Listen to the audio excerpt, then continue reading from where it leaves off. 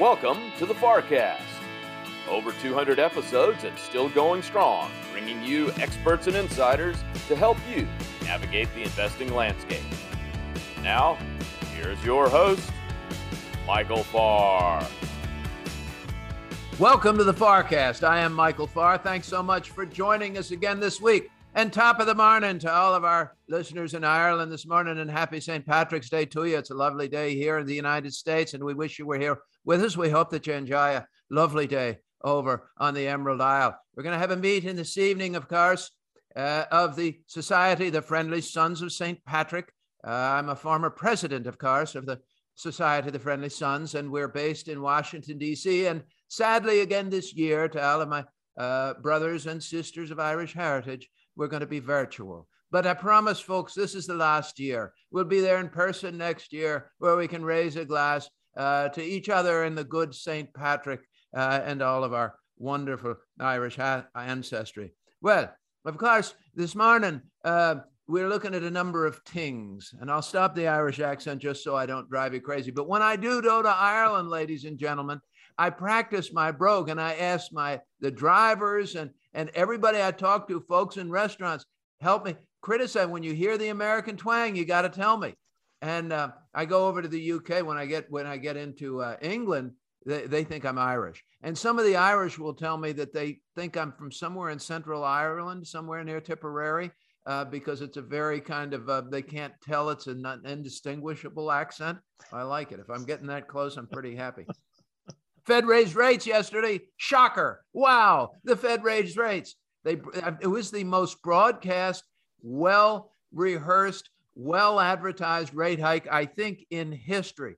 I mean, if you could think of something more opposite than the days of Alan Greenspan when they wouldn't tell you anything and they'd surprise you in the middle of the night and he'd roll his eyes when you'd ask him why and he'd give you an explanation that was unintelligible. Well, this was the opposite. And they say they're going to raise at every meeting, and you get 7 rate hikes and maybe 3 the following year, and maybe some bigger, maybe some smaller.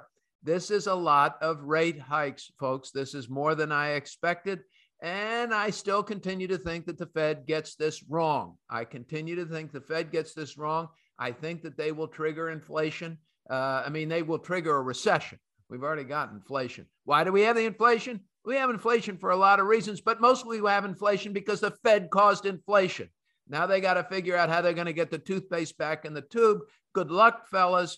And yes, you want to blame Ukraine. I know. I mean, for Jay Powell, Ukraine's got to be the best thing that's ever happened, right? Because he can blame them now for oil. He can blame them for the lack of supplies in grain and everything else. When you are hearing all of this, also keep in mind that Toyota announced this morning that they're going to produce about 150,000 fewer vehicles worldwide in April because of supply chain and chip issues. So forget about Ukraine. Forget about what you're seeing here. There's still a supply chain issue. That's going to decrease supply of automobiles, and those prices are staying high. And it doesn't matter a damn what Jay Powell does with interest rates over the next couple of months. Don't forget, too, that they've got a very big portfolio, $9 trillion. They can start selling that. That creates a supply of bonds hitting the market. That takes rates up, too. He has a lot of tools that he can use if he wants rates higher.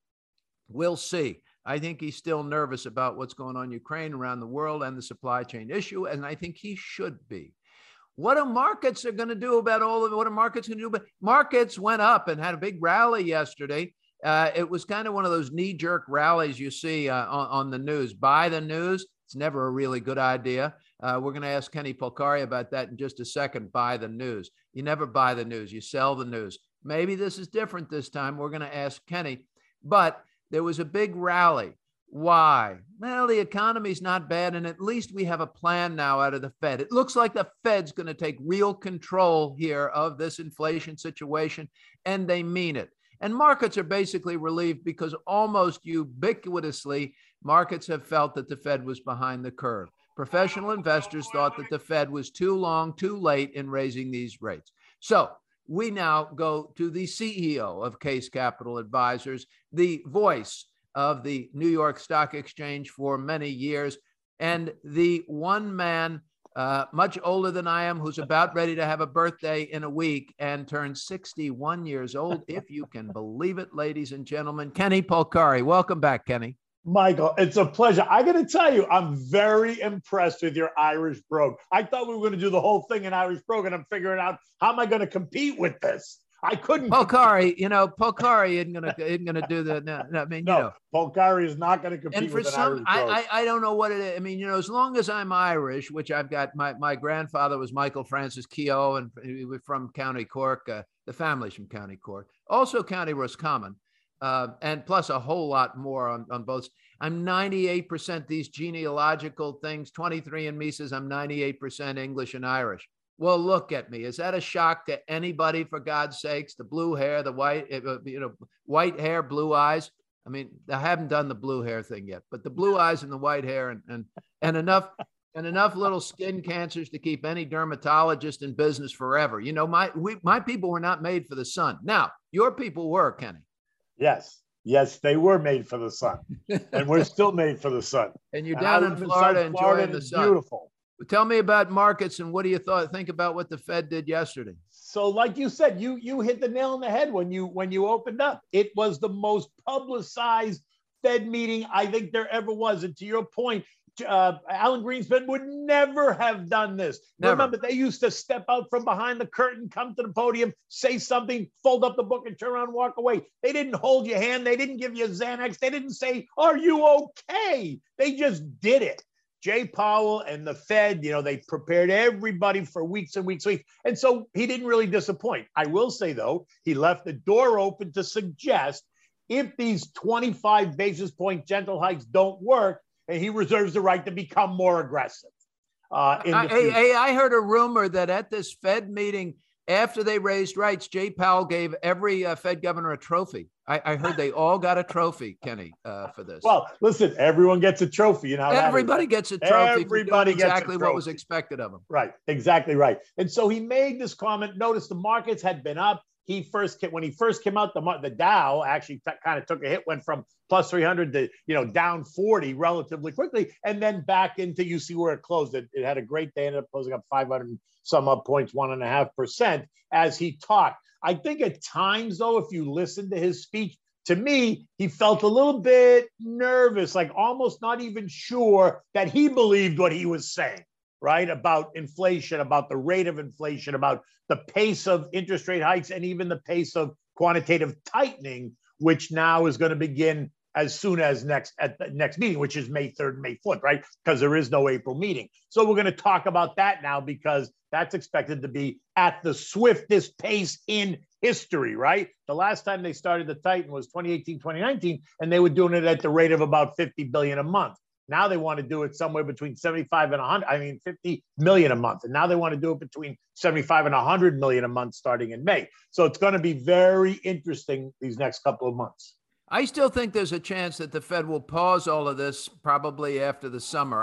I just see prices going so high, and their excuse here is that they've got room because the consumer is so strong because the savings rate is so high. Well, Kenny, a lot of people don't have savings, right? I'm not buying and the people who are getting hit are the people who don't have the savings, and these are the people where gas prices and food prices and rent. For God's sakes, rents continually rise. Shelter costs continue to rise.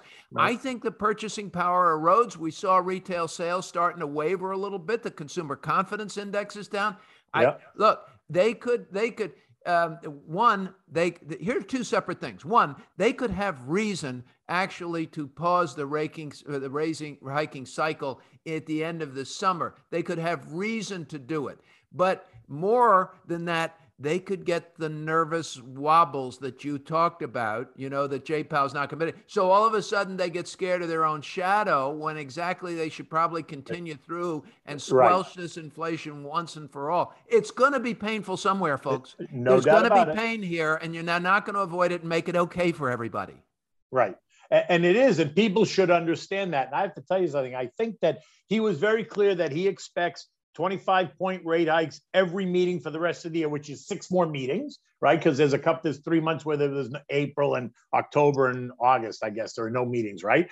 But what I'm fearful of is that inflation continues to move higher, and doesn't even stabilize, and that they go to make a move intra-meeting, right? So in one of those months when there's no meeting, which they could come out at any moment and say, that they're making, this emergency move based on what they see. And that would be enough to send really investors and markets into a tizzy, because that would suggest that they've lost complete control. Well, and worse than that, so it's far behind the eight. Yeah, but worse than that, it's going to send the algos into a tizzy. And then you're going to see a real reaction. Which is the problem, right? Because so much of it is controlled by these algorithms that aren't like you and me that can read the words and understand it when it's written in a news headline. We understand it. The algos, all they do is understand it's either positive or negative, and then they go into overdrive.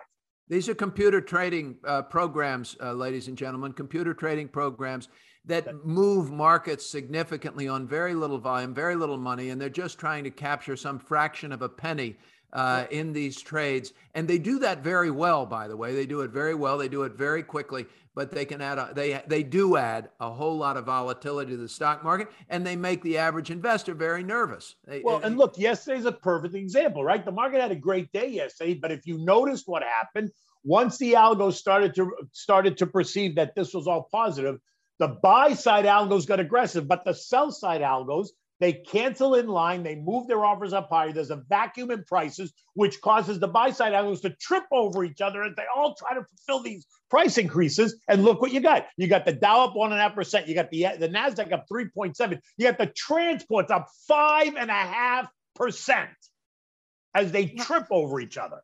Okay, and then listen, the same was true on the way down in January and February.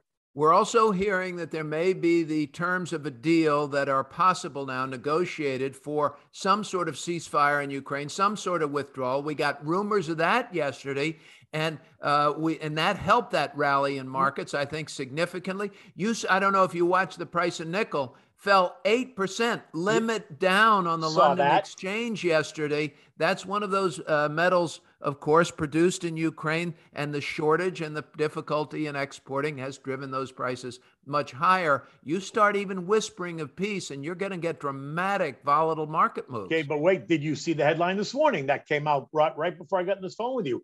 That the Kremlin came out and not only is he took a swipe at Biden, for Biden called him a war criminal yesterday. Number one, he took a swipe at Biden. Number two, he said he doesn't care what the allies think. And number three, said that his instructions are very clear, that he will enter peace talks once Ukraine surrenders, period, the end. There's no talks until you surrender. Otherwise, it's full force ahead. So now in the last 20 minutes, U.S. futures have turned lower once again. But that's okay, too, because they had such a dramatic day yesterday. You would expect there's going to be some pullback. There'd be some pullback. What'd you think about the buy the news yesterday? There was no news yesterday. Was it the sort of proffered peace talk sort of maybe agreement news that rallied, or was it Jay Powell? I've finally gotten my head out of the dark, and done something here. Yes, I think that was it. But I also think the market short term. Yes, what you think? What was it? It was the piece, or it was no. I think most of it was Jay Powell. So why would you buy on that? We all knew it was coming. I don't think anyone really believes the peace talk. Everyone wants the peace talks to happen, but I don't really think that they think that Putin is serious about doing anything peaceful, especially now that the U.S. has promised Ukraine more military equipment. Now he's even more entrenched in this fight. So I actually think that the rally yesterday was a little bit of, the markets had been in a way oversold position. I thought that it needed to bounce a little bit, that kind of this relief rally, but I think we're going to bounce right up to resistance, which is 44.50 on the downtrending, both the downtrending 200-day and the downtrending 50-day moving averages, where I think it's going to run into some resistance. And now if there's more talk of, as people digest his comments from yesterday, as they understand that potentially he left the door open to become more aggressive if he needs to, then I think you're going to see this back and forth and increase in volatility. So no, I'm not necessarily saying the worst is over, but I'm also not saying light your hair on fire and sell everything. That's ridiculous. Really fast. Never in your life have I ever heard you say light your hair on fire and sell everything. I mean, that's always the worst advice you ever hear from anybody. Agreed, 1,000%. So I'm not saying that. Kenny's not going to ever say that. Neither is Farr. Right. Kenny, we're out of time. We got to go. We had something really unfortunate happen earlier. It's not unfortunate. It's just an unfortunate name. Technically, in the technical chart patterns, we saw something occur called a death cross. Isn't that an awful name? It's just an awful name. death cross occurred in the chart patterns for the S&P 500. On Monday. What does that mean? And when you see that we're going, you said we're going up to resistance, which is one of those technical terms on the S&P. It means he's reading charts, ladies and gentlemen. A lot of people do, so it's worth listening to. But what does that death cross thing mean for Fred and Ethel, Kenny? So the death cross just means that when the short term trend line crosses down and through the longer term trend line, which, by the way, happened in the Russell in December, happened in the NASDAQ in January, and happened in the Dow in February. So 3 of the indexes are already in that death cross. You've seen them move lower. The death cross typically suggests further weakness ahead. Now, it doesn't suggest a complete fallout. It just suggests further weakness. Now, what's interesting is that happened on Monday when the markets were weak. And then we've had this relief kind of bounce back rally over a couple of days. So everyone's kind of poo-pooing the idea. Don't be so quick, because the resistance is right where the death cross happened. That's 44.50. So if we trade right back to that point, then I think we're going to hit plenty of sellers and it'll force the market lower again. Again, it's no reason to get nervous and, run out the door. Not at all. I'm just suggesting you understand kind of the technical performance of what could happen in the market. To your point, a lot of people watch it. A lot of people trade technically. So it's an important concept to understand. But underneath all of this, we've got fundamentals improving for S&P 500 companies. By and large, they're continuing to earn more money. They're not earning as much more money as quickly, but they're still on a positive trend. And by the way, folks, don't forget, we had a 26% year last year for the S&P. We're down, 12% maybe? This is not a crisis here, and markets go down. This one may go down further. And, Warren Buffett, to hear him sharpening his pencil, he's going to add a few things in here. It isn't awful. This supply chain stuff's going to be with us. And the one thing, Kenny, you want to join me in making a guarantee to our listeners? Here's the guarantee from Farr. You're going to have a good deal more volatility throughout the balance of 2022. What do you think? No doubt about it. Absolutely. 1,000% they're going to have it. And so people should understand that, right? They should understand that, and I think the volatility is really going to last through the summer. I do think the second half of the year, you might see some stabilization once investors in the markets get comfortable with where the Fed is going. I feel that way too, but it could be just wishful thinking. I'm never really sure. I mean, but in the meantime, you're still best advised to, don't listen to the TV every minute of the day. Do listen today at noon, because I'm on from noon till 1 for CNBC. You do want to listen to that. But otherwise, you can, turn it off for a little while, and also take your Dramamine, and know that it's going to be a bit of a bumpy ride here. Okay, it's going to be a bumpy ride. We've had bumpy rides before. We'll get through this together. Kenny Polcari, CEO of Case Capital Advisors, the voice of the New York Stock Exchange. You're going to join me. Not on your birthday, Kenny, but very close to it. I'm going to mention it on this panel. We're speaking together up in Manhattan on the 30th, and boy, that's going to be big too. I'll bring you a report from the big Manhattan Polcari, Farr, and Link little trio up there that we're going to have. Ladies and gentlemen, when we come back, Dan Mahaffee and what's going on in Ukraine and China and everywhere else. Are we really talking to the Iranians about supplying us oil and thinking they're going to be nice about it?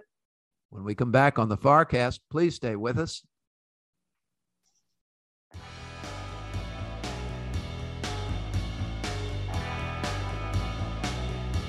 We're glad you could join us this week on the FarrCast. Now back to your host, Michael Farr. Welcome back to the FarrCast, and happy St. Patrick's Day to everybody here on March the 17th, 2022. Joining me now is another brother from the old sod, is my good friend, of course, Dan Mahaffee, from the Center of the Study of the Presidency and the Congress, which they've been doing for a long time. And as you know, they study the presidency and the Congress so that you don't have to. Well, because it's all a bit of shite. Well, it is. But as long as you have a little bit of Jameson's with it, you're not going to be worried too much, I don't think. Top of the morning. Top of the morning. Top of the morning to you. All right. So, Mr. Mahaffee, and I did promise listeners that I wouldn't do the entire show with me brogue. But it is a bit difficult, because once you start, you start down the road. It's very once you start down that road, the wind is always at your back. It is. The wind's always at the back. The sun is always shining, and God is always holding you gently in the palm of his hand. How can you say no to such a day? Dan, so let's start today with Washington. What's happening on Capitol Hill, our Congress? Let's do it quickly because we have a lot to get to. Yeah, look, we're still focusing. Are they going to move on this conference on these innovation bills? I think that's the main vehicle for a lot of stuff right now. Again, we've talked about this: investments in chips, R&D, competitiveness. It's a big thing for tech companies. On one hand, you have that. I think it's a testament to Washington, the oxymoron too, of they want to regulate big tech. They're looking at that. Again, I think there's no agreement, though. They share an analysis of the problem, but no agreement on the regulations there. So that's bogged down. And then, of course, everything as we jostle for the midterms is about gas prices, inflation.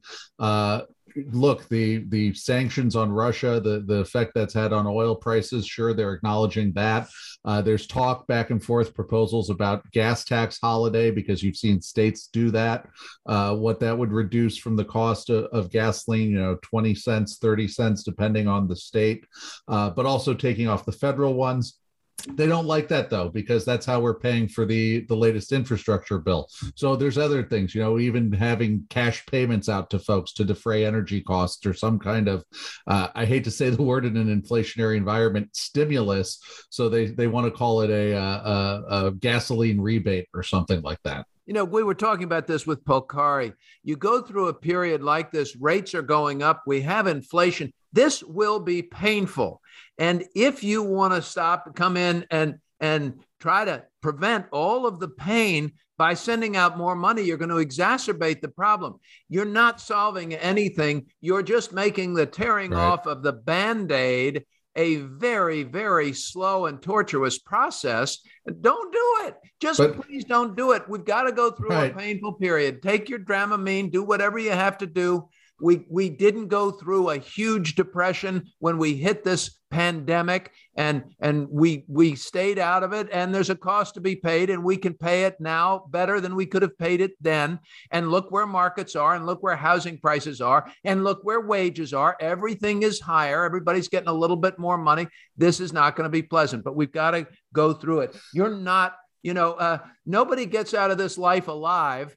And there's death, taxes, inflation, and recession. I think we can add to those. They're all guaranteed. But Michael, it's an even-ended year. We've got a midterm, and no one runs on the Eat Your Vegetables platform. No, and nobody wins, any big majority with oil, with the gasoline prices at $5 and, a gallon of milk over $6. That we've proven it. George Bush learned it the hard way. And we'll see if President Biden learns it again. It's all going to be still, from everybody we talk to, by how many seats the Democrats are going to lose. But it's a lock for the Republicans to take over the House. Now, if you want to hear scary words, ladies and gentlemen, I just said them out loud. It's a lock in Washington. Nothing's a lock in Washington. So hold all tickets is the best advice you can get at the track and when watching Washington politics. Dan, let's go overseas. We saw President Zelensky yesterday talk to a joint session of Congress. Wow, that was big. What did that tell you? Well, one, I think you saw how the Ukraine circumstance and the aggression by Russia has united the Congress in ways that our politics had previously split us. I think seeing them together kind of hushed and awed in the chamber, and a testament to how Zelensky's leadership and ability to communicate has been so vital to the Ukrainian effort. But it's definitely cementing further U.S. support for the Ukrainians, more weapons, more Stingers, javelins, new weapons, the switchblade, which is a fascinating thing. Imagine a mortar that then pop wings out and fly around for 6 miles before it then is steered to its target. These are things that are pretty impressive kit that we're going to be giving the Ukrainians, along with quite a bit of money, billions of dollars. And the U.S. is very adamantly saying that we're on the Ukrainian side for this, and this conflict is going to bog down. It appears the Russians have kind of stalled in many ways, although that's no solace to the cities. They're grinding down slowly. The fact of the matter is that there's heavy kit going, and we are increasingly siding in a conflict clearly against Russia. Polcari and I were discussing yesterday's market rally as perhaps on the news that there is sort of a structure for some sort of a ceasefire, and one of the Russian politicians, leading senior, whatever those guys are, who go out and say things like this to the press, was that they sort of had the tenets in place for some sort of a solution. And Polcari goes, yeah. And then did you hear what Putin said? Putin says, yeah, we can negotiate after Ukraine surrenders, period. We've been seeing President Putin painted as someone who's starting to be who's become very isolated and perhaps less rational. And, is this a madman in the corner? I picture some of those old Pink Panther movies while he plays the organ, and the castle gets evaporated in the world annihilation. I mean, the Bond villain-esque type stuff. Look, is this just press spin that Putin's losing it because? Or what do you make of President Putin's health? Give us real facts. Well, I think first let's look at that rational balance first and the negotiations. One, with the weapon we were sending, the sanctions we've slapped on, we've made it abundantly clear the price if they continue. Let me tell you something. The price right now has so devastated the Russian economy. I think it'll take 10 years. I think 10 years for them to climb. Well, I think beyond that, and some of the moves they've made, this could be a whole separate discussion. A risk department is going to look at Russia like Equatorial Guinea now. When you look at how they've seized assets, and you're never, even when sanctions are gone, I think the world is going to be loath to invest in there and look at it like it once did. The cost of their debt is through the roof. Their currency is worthless. I mean, the structural problem. So we've laid out the costs. What we haven't laid out are what are the benefits of pulling back? What are actually, if you do come back to the table, I don't think we've been as clear on that. Right now, we're just about raising the cost, raising the infliction of pain. And I think that's an important part of it. Somehow you also have to signal the off ramps. And I'm not sure how we've done that. And that's the challenge, because with Putin, one, we're seeing him get angrier. We're seeing him get the language he's used about destruction, surrender, total annihilation. He's talked about rooting out traitors at home. Yes, there's lots of rumors about his health. I think rumors that he's either have some neurodegenerative disease. The Brits and others have said that he has Parkinson's. I mean, he looked puffy when I saw him on TV. He looks like, a lot of people have openly speculated, he's someone who takes steroids. The way he, that puffiness, the way he has to stay away from people during COVID, that he's been immunocompromised because of the steroids. Therefore, he's isolated away from people. You see all this pattern. You see it in his thought. I don't think you say there's the irrationality, because there's still a way. You still have to find a way to negotiate out of this. And yes, you have to balance that. Because look, you've seen they've bombed hospitals. They bombed the buildings clearly marked that there's children in there. The bile builds in the back of your throat when you see this and hear about it. But at the same time, you're going to have to find a way to negotiate out of this some way and present off ramps, unless we want to say that, look, that we're willing for this to go on for years and accept the idea of Russia becoming more and more something like a giant North Korea. And so where is the benefit? You sort of alluded to it. Where's a benefit for Putin to take an off ramp here? To re-engage the economy, to finally cut at least some of the sanctions that are going to squeeze their crown jewels of the oil and gas, to at least let the oligarchs send their kids back to Nice, France once in a while. All those kinds of things to that they you can kind of present some of those back, and the damage is still done in many ways, but you have to at least show that there's a way. I think think it's similar to, we haven't even talked about this with our negotiations with the Chinese, where it seems like that they're at a decision point whether to go all in furthermore with Russia to support the Russians.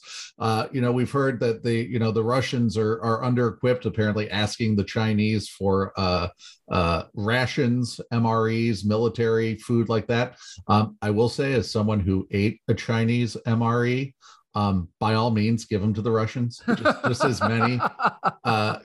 Please, China, send your military rations to the Russians. It'd be the best thing the Ukrainians could do. Military rations in China consist of some rice.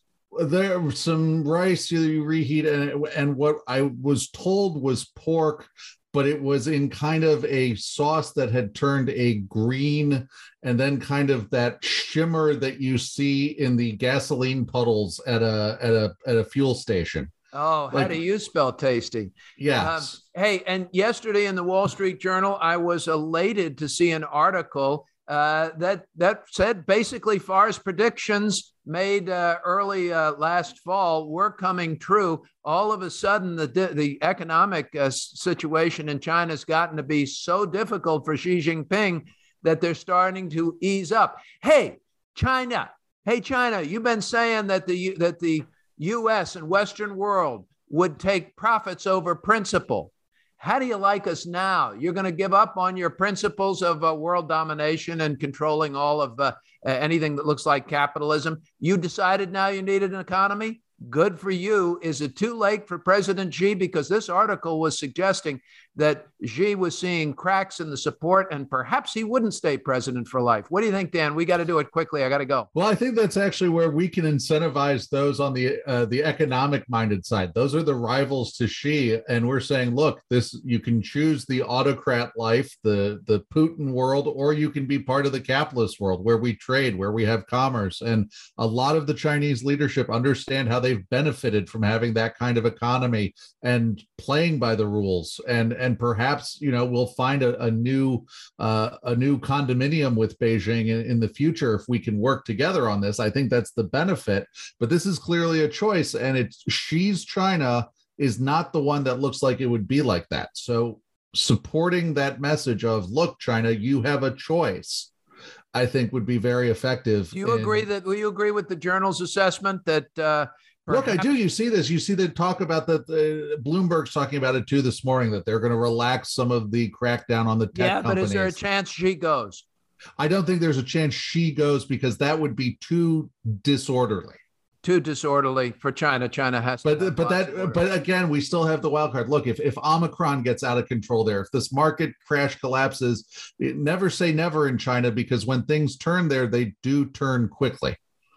Ladies and gentlemen, Dan Mahaffee from the Center of the Study of the Presidency and Congress, our great friend and the senior political analyst here on the FarrCast. When we come back, our great friend and my colleague now, Stephanie Link from Hightower Advisors. She is the chief equity strategist. I am the chief market strategist. We're going to cover everything markets, everything interest rates, what we should be doing as investors when we come back on the FarrCast here on St. Patty's Day. Please stay with us.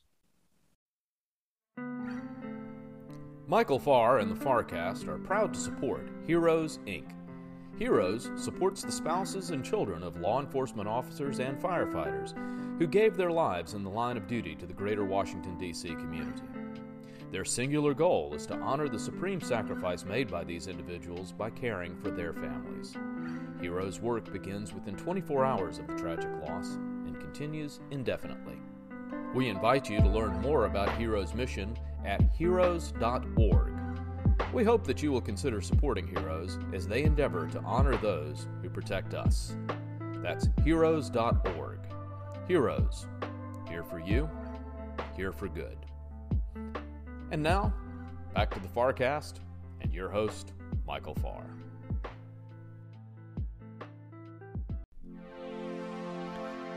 Thank you for joining us on the FarrCast. And now, back to your host, Michael Farr. Welcome back to the FarrCast. And again, happy St. Patrick's Day to all of you today here on March the 17th, 2022. A great FarrCast we've had this morning, and I'm really grateful to my guest, Kenny Polcari, who sort of only understands at a distance St. Patrick's Day. You know, he struggles with it. Though his recipe today was for corned beef and cabbage, and I give him great props for that, even though he cooked them in a crock pot in some sort of slow cooker.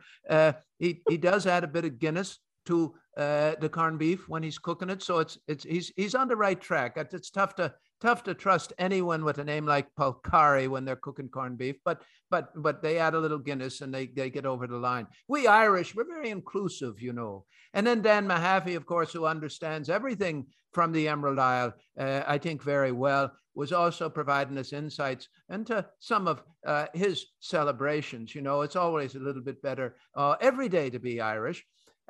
Now, ladies and gentlemen, I've sort of promised a couple of different times I'd stop using my stupid brogue, but it's hard when you get started. You just get on a roll and you go with it. Segment 3, what a terrific. We're so lucky, folks. My colleague and great friend, Stephanie Link, the chief investment strategist from Hightower Advisors, is with us this morning, a CNBC contributor. And, you know, she's one of the brightest people we ever get to talk to. Wonderful now to be able to work with her. We finally figured out how we were going to do that. And I'm just, you know, beyond being one of the brightest stars in Wall Street's sky, she is one of the nicest people you ever want to meet. Steph, welcome back. Thank you, Michael. It's such a nice introduction. It's great to be here. We are glad you're here. Stephanie, the Fed did what they said they were going to do. Markets rallied, and it looked like people bought the news. Why do you buy the news? I thought you were supposed to sell the news on Wall Street. Did they do the right thing? And was that the all clear sounding, and everybody should just jump back into the stock market? Well, we have corrected quite a bit. So the expectations were really low, but you know better than I, over the years, the market just doesn't like uncertainty. So we just had to get through, I think, the first meeting of the Fed and listen to what they had to say. And I thought the chairman did a very good job in terms of talking about having to raise rates. The dot plots show that the expectations are for 7 hikes this year, and 4 next year. That was a surprise to me. That was a little bit more hawkish, but it signaled that they realize they are finally behind the curve, right? We've known this forever, that they have not been keeping up with the inflation expectations, nor the growth, quite frankly. Unemployment is where their mandate is at. So to be honest, it's just they had to really focus on the inflation side, and I think they're going to do it. Now, look, a lot can happen between now and even the end of the year. So right. Just because we say dot plots, it sounds so fancy, but those are just what expectations are for the median at this point in time. But I really believe after they do 4 hikes, they will be more data dependent. They will see what happens in Russia and Ukraine. They will see what happens in Europe overall. Does that economy, does that go into a recession? And what happens with China? So I think we are in for at least 4 hikes. Then we become data dependent. Oh, by the way, I don't think even 7 hikes is going to change the inflation outlook. It's going to be the supply chain that fixes that. So I know what they're doing. They're trying to slow things down. Okay, but we still have to get through the supply chains because we still have a heck of a lot of inflation.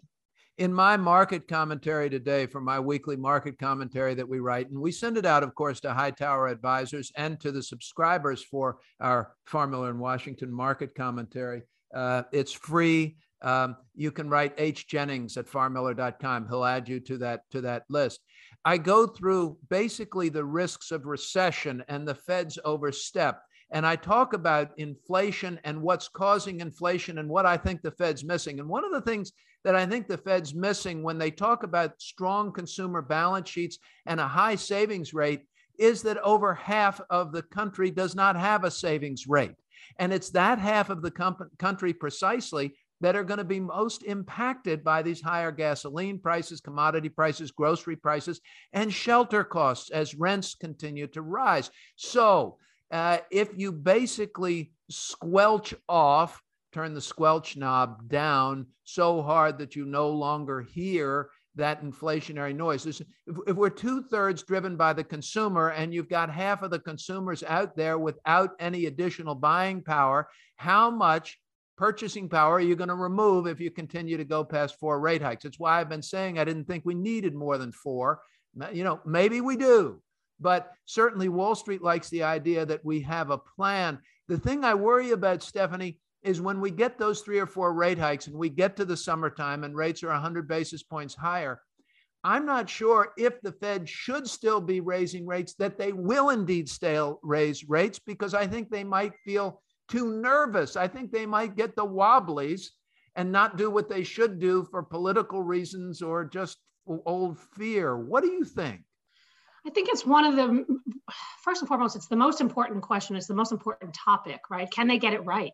And I think, can they get it right? Can they engineer a soft landing? And that's what we didn't get resolution from that from yesterday. So I know there was euphoria because we got past the news and we got past the meeting, right? And then of course there were some scuttlebutt about Russia, Ukraine making some progress, which turns out not to be the case.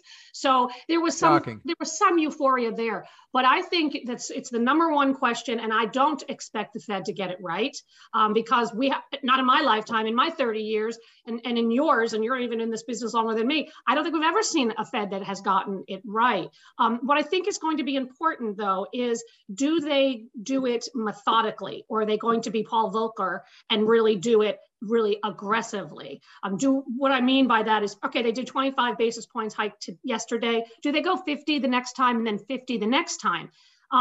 That to me would be worrisome, because I think they really don't know how to get themselves out of this mess, because we've never had this kind of liquidity in the system before. So I just feel like that is something that is going to be nagging at all of us. And that's why I say they'll be data dependent. Do they overstep on the rate side? Maybe, but we're at such a low level. And even if you get of rates, so, it's going to take us a long time to get back to a bigger number. I think we have time on that, right? And I also, I think that what's really important, though, is going to be, to your point, how does the consumer respond? If we get rate increases at the same time we get supply chain eases, that might not be a bad combination. Might not be a bad combination at all. I think that the odds, and I've been saying it for quite a while, I think the odds that they get it right are very low. Yeah. I mean, just historically, they're very low. This is not me being doom and gloom. I'm just telling you, I look at data. We study numbers. This is not, holding your finger into the wind kind of analysis. This is just looking at the numbers. And the numbers say 9 of the last 13 raising cycles, hiking cycles, tightening cycles, 9 of the last 13 going back to the 50s have ended in recession. This is a much more difficult situation. And by the way, there are external forces that are leading to this inflation that the Fed's hikes will not address. You're not going to address the hikes in grain, other commodities from the Ukraine. We saw the Toyota this morning said they're going to cut supply they expect they're going to cut supply in April by something like 150,000 vehicles worldwide because they can't get chips. Our Fed raising rates to try and stop, lower the money supply basically, or make money more expensive so we remove some purchasing pressure. That's not going to affect anything to do with those chips. It's not going to put any more cars out there from Toyota, and it's going to keep car prices high and used car prices high. So, and most importantly, to what you alluded to earlier, wages and rents. This is not going to impact wages and rents are the most sticky part of inflation. The one thing, though, I'm curious what you think of this is, if you go and do 4 rate hikes and then they look at the data, yes, that's what you and I think they should do, and yes, I hope that that's also in the back of their mind to some degree. That's only getting us back to normalized policy. We have right now emergency policy in place. And in fact, they were buying, up until this month, they were buying just as many bonds as they bought back in April of 2020. Think about that. So all of a sudden, you now have a pivot, so that's okay, but you're coming off, as I mentioned before, such a low base, and you're just going to normalize policy. I think, given where we are in the economy, that we can handle it. Yes, inflation is a problem. Yes, we have to watch the low end of that. But also at the same time, you have 2.6 trillion in excess savings, and you also have a consumer that continues to spend. I know everyone yesterday was focused on the miss in retail sales, but if you think about it on a year-over-year basis, retail sales rose 17% and up 25% on a 2-year basis. And they're spending on services, on vacations, on travel, on leisure, on that part of the economy. Yes. There's so much pent up demand. So maybe we see a slowdown in the goods side of the economy, but the services side, I think, is going to be the driver from here. Then we'll have to watch in terms of rates and inflation and all that stuff. But I think that's the momentum part of the economy that has yet to get going. The other side, of course, is what you and I do for a living, and that we manage stock and bond portfolios.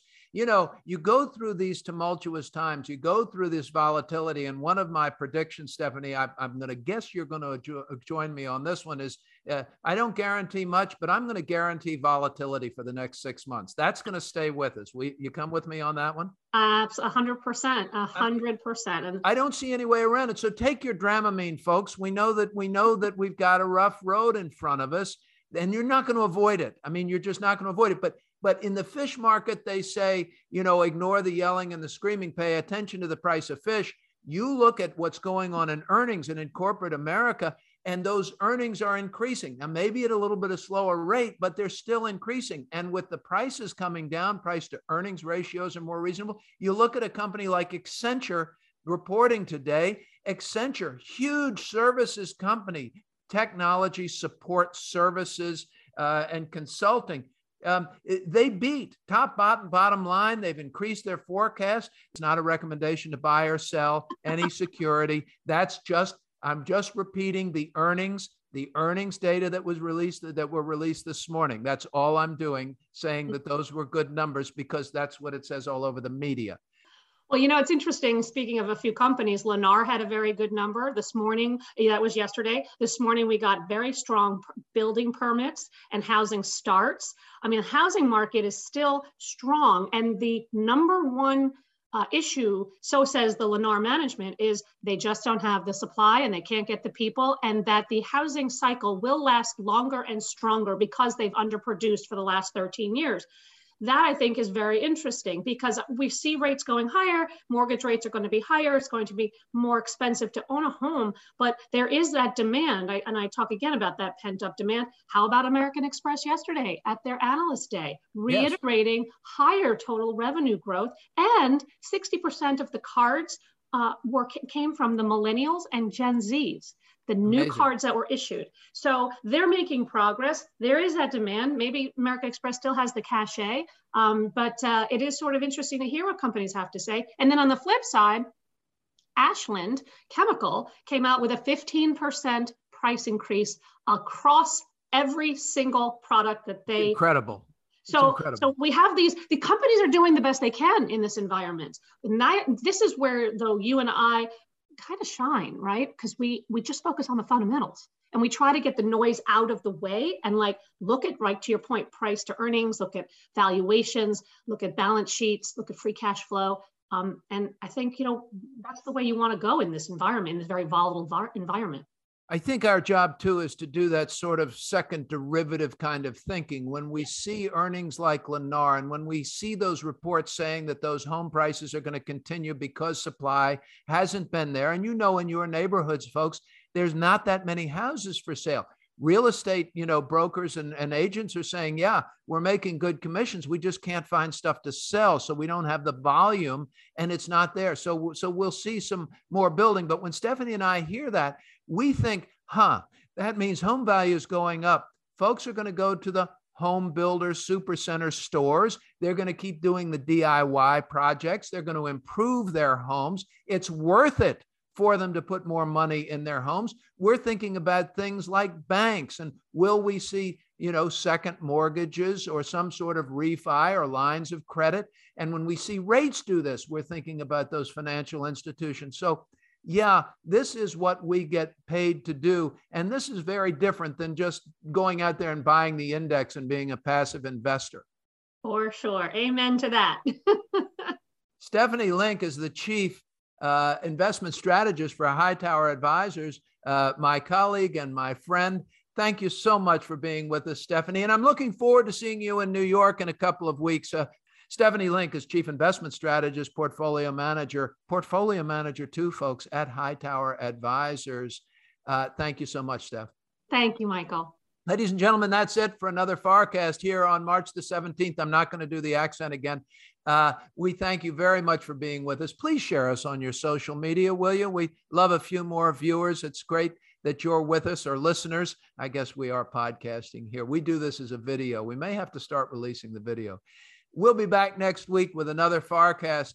Stay safe, stay healthy. God bless all of you. I'm Michael Farr. Bye.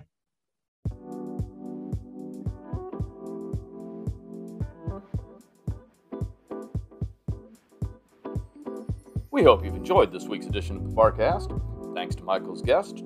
We love hearing from you every week, and we try to respond to all of your notes and suggestions. You can reach us at hjennings@farrmiller.com. Let us know any questions you have and topics you'd like to hear us cover.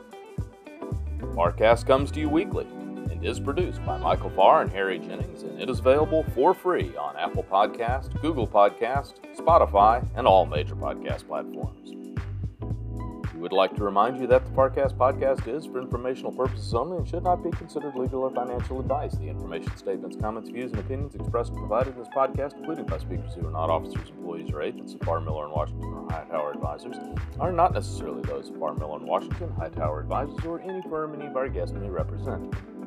Any mention of a specific security should not be construed as a recommendation to buy or sell, and please be aware that past performance is not a guide to the future performance of any security, index, fund, manager, or strategy. We strongly recommend you review with a financial professional before you make any investment decision. And if we can be of assistance at Farr, Miller & Washington, please reach out to me at hjennings@farrmiller.com. We are here to help, and I'll be happy to put any of our listeners in touch with one of our investment professionals for a complimentary review of your portfolio and your investment goals. Take care, stay safe, and stay healthy. Please share the FarrCast with friends and colleagues. Go beyond the headlines each week with the FarrCast. Wall Street, Washington, and the world.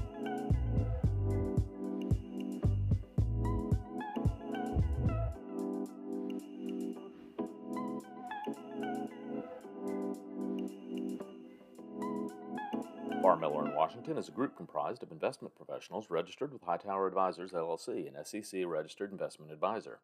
Some investment professionals may also be registered with Hightower Securities, LLC, member FINRA and SIPC. Advisory services are offered through Hightower Advisors, LLC. Securities are offered through Hightower Securities, LLC. All information referenced herein is from sources believed to be reliable. Farr, Miller & Washington and Hightower Advisors, LLC have not independently verified the accuracy or completeness of the information contained in this podcast. Hightower Advisors, LLC, Farr, Miller & Washington, or any of its affiliates make no representations or warranties expressed or implied as to the accuracy or completeness of the information or for statements or errors or omissions or results obtained from the use of this information. Farr, Miller & Washington and Hightower Advisors, LLC, or any of its affiliates assume no liability for action made or taken in reliance on or relating in any way to the information. This podcast and the materials contained herein were created for informational purposes only. The opinions expressed are solely those of the authors and do not represent those of Hightower Advisors, LLC, or any of its affiliates. Farr, Miller & Washington and Hightower Advisors, LLC, or any of its affiliates do not provide tax or legal advice. This material was not intended or written to be used or presented to entity as tax or legal advice. Clients are urged to consult their tax and/or legal advisor for related questions.